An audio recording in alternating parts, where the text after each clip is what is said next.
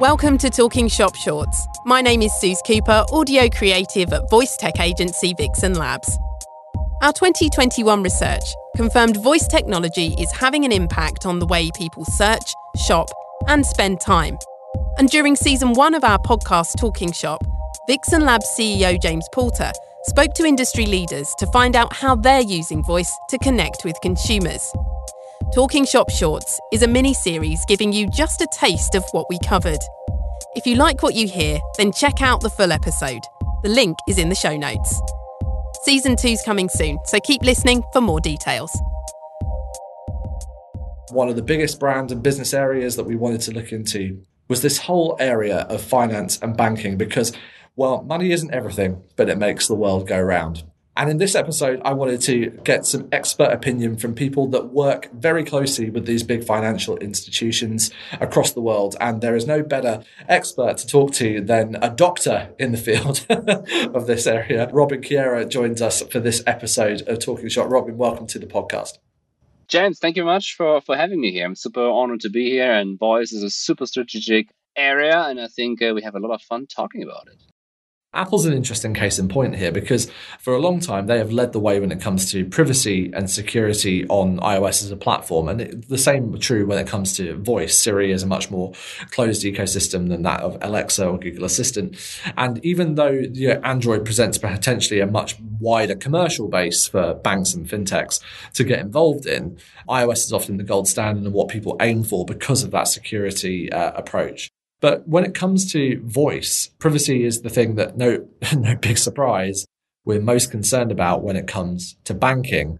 Voice and privacy, they often don't go hand in hand, and it's been a concern. And even though the data suggests to us that many people have now overcome that barrier, when it comes to fintech and financing overall, it's still high up their register of concerns. Do you think that these new technologies that we've got, things like open banking, things like PSD2, and also the recent changes we've seen in things like GDPR over the past couple of years, do they open up a bigger opportunity now as we look forward for where finance may be able to come out of this cloud of privacy and you see more creative implementations?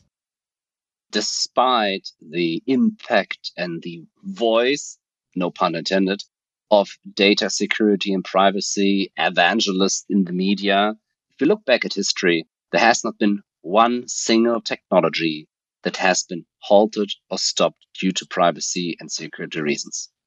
I mean, this is something we need to think about. So on which side of history do you want to be? Those who, say, oh, the trains should not go faster than 30 kilometers per hour because our brains cannot damage. So if you look at all technological advancements, you have these people that say, oh, it's not possible and yada, yada, yada. And in 99.9% of all technologies, they were wrong. And, the technological advancement in relieving pain to all the clients prevailed. And I think it's important that we deal with that. But I have to say, yes, Android and Apple, their differences technically, I do not understand in every single detail. But to be quite honest, we need to be where our clients are. And I think 90-something% are using Android. So you need to be where Android is. Yeah. So what I strongly believe, again, to say is we need to take that into account. We need to build the most secure apps that's made sense. Not that's possible, that makes sense. But in the end, it's focus on let's relieve pain for our clients. When we are capable of doing that, the sky is the limit. So, Robin, I mean, privacy, we've talked about it. It's an issue that isn't going anywhere. And we've always known in every technology revolution, there's that cognitive dissonance between what people say they're worried about and what they actually do. And it sounds like voice is going to be no different with that. So one thing I wanted to ask you as we close out here is, you've looked at our data and you're looking at the industry, you're scouting for opportunities for your clients and customers. It's in the name. Where do you see the next couple of years heading when it comes to voice and the financial industry? Is this an upward trajectory, staying still, or is this something that we're going to continue to see banks and financial institutions shy away from? No, I would differentiate between those who have used opportunities in the past, both industries, and those who have been laggards for all the time. Those, who have been laggards will be late and last here too. The big question is how much capital do they have left, or will they be, will they go down or bought by others and then, restructured? And there will be first movers, there will be innovators that will use this.